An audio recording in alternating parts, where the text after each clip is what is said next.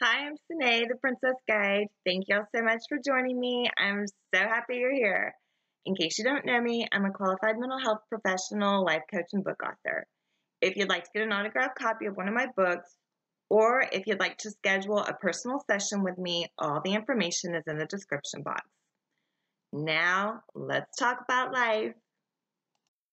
They say it's the season of love, and all year I've been saying loving you in 2022. Every time I say it, I hear that song. Loving you is easy 'cause you're beautiful, and everything I do is part of loving you. While you probably know that I'm a big believer in loving yourself first, romantic love is in the spotlight right now with Valentine's Day being upon us. I know some of you are feeling the love, while others of you are down in the dumps. Trust me when I say that I can relate, mostly to the last scenario. I had single friends in 2014 who started showcasing their hatred for the Valentine's Day holiday on social media a week in advance. I didn't think they hated the day as much as they hated being alone on the day and not getting to participate like everyone else. I've felt the same way for most of my life.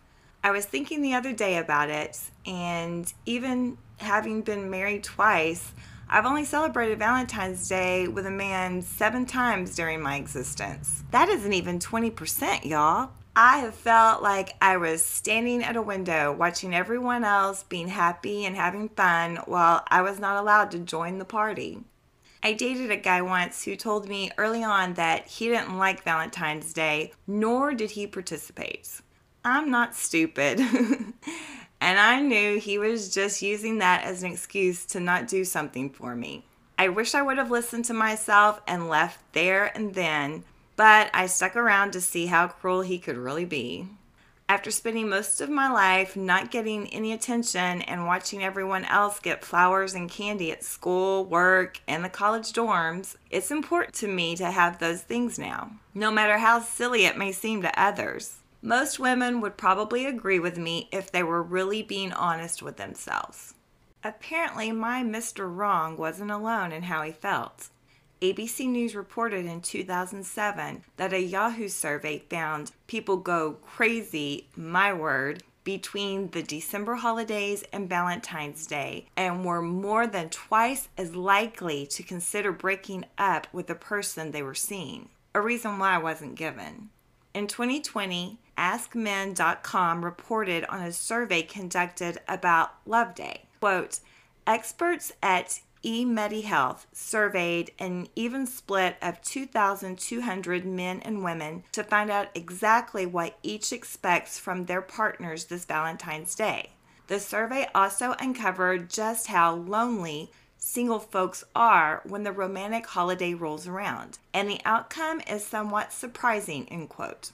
The survey found that 55% of men and women were neutral, meaning they didn't care about being alone on Valentine's, while 22.5% felt a little sad about not participating. Researcher Gunny Scarfro, writing for Fox News in 2019, shared the findings of her research, and it doesn't necessarily align with the findings from the eMediHealth survey.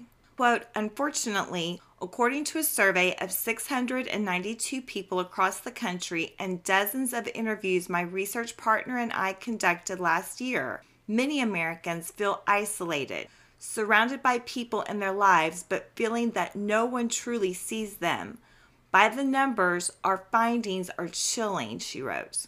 Quote, 45% of Americans reported dreaming of deep emotional connections with others, only to wake up with nobody in their real lives with whom to share those kinds of connections. Almost 30% report that they are unsatisfied with their ability to open up to people they enjoy being around, she shared. Sadder still, 8% of respondents reported that they do not have a single close friend. I have conversations with men online all the time, and these numbers sound about right to me.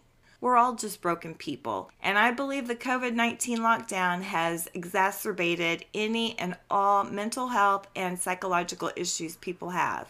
I've seen many people self-medicating loneliness with alcohol and isolation. While substance use is a short-term fix to help you forget, in the long term, it creates avoidance and doesn't solve the problem. As I'm always writing about, going to the kingdom within and doing the internal work is the only positive solution. If you're spending Valentine's Day alone this year, I will reiterate what I wrote in my book, The Princess Guide to Loving Yourself First. Quote, I used to think that the only way a gift mattered was if it was given by someone I loved. I now realize that giving gifts to myself in love is just as important, and it comes with no strings or expectations attached. If you long for someone to give you your favorite flowers, go buy some for yourself or plant them in a pot so that you can have them near you most of the year. Do things now that make you happy and show positive love for yourself. End quote.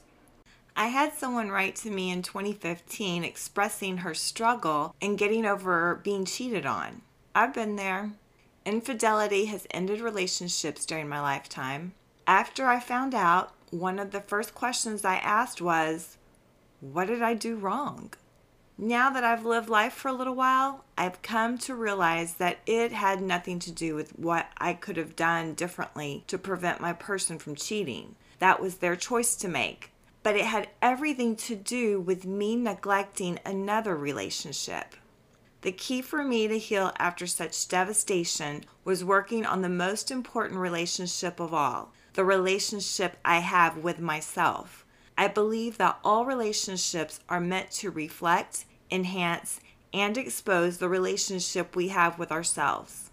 Movies like Jerry Maguire tell us that we're not whole and we need a spouse to complete us. Stories like Beauty and the Beast tell us if we try hard enough, are good enough, and love just the right way, we can change any difficult person into a royal who will love and cherish us. It goes against everything the fairy tales in Hollywood tells us, but when we can truly learn to love and cherish ourselves first, then all other relationships in our lives will be enhanced. There was a time in my life when I was regularly practicing good self-care, which promoted great healing and internal growth in my life. I looked and felt positively and optimistically about my life, and I had an overwhelming peace about my present and my future. Then, I fell in love with someone and it all stopped. I stopped doing what worked for me to not make someone else feel uncomfortable, but the end result was losing the progress I had made. Dr. Wayne Dyer often talked about how you can't go outside yourself looking for what's missing. It's like looking for your car keys in the front yard under the streetlights when you lost them inside the dark house.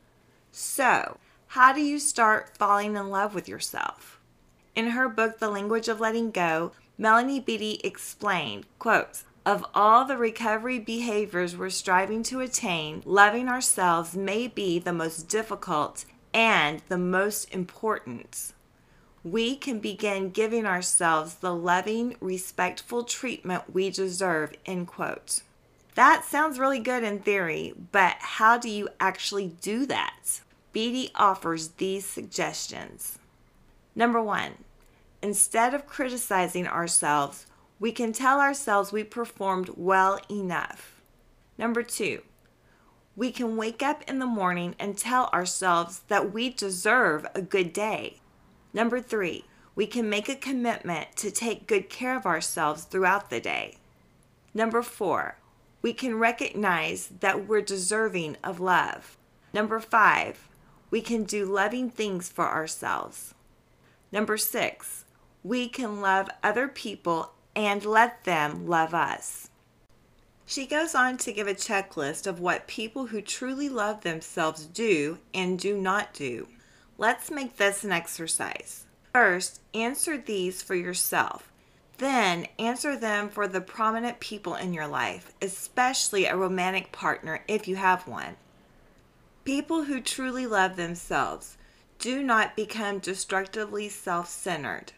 People who truly love themselves do not abuse others. People who truly love themselves do not stop growing and changing. People who truly love themselves do love themselves well and learn to love others well. People who truly love themselves do continually grow into healthier people. People who truly love themselves do learn that their love was appropriately placed. Learning to love yourself isn't easy. If it were, we would all be pros at it.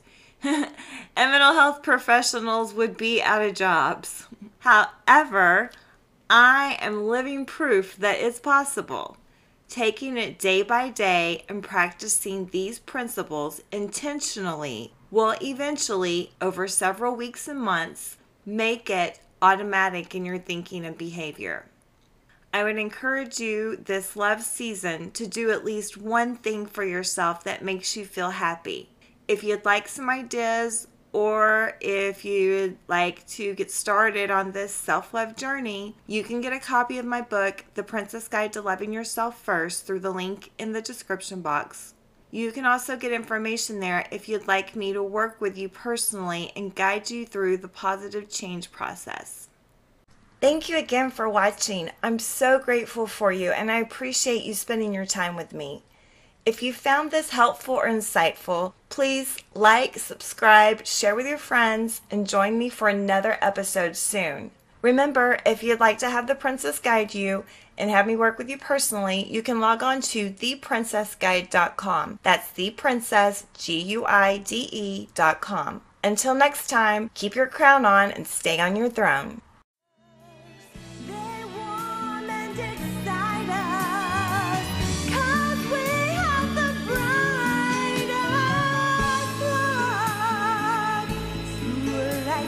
Shine.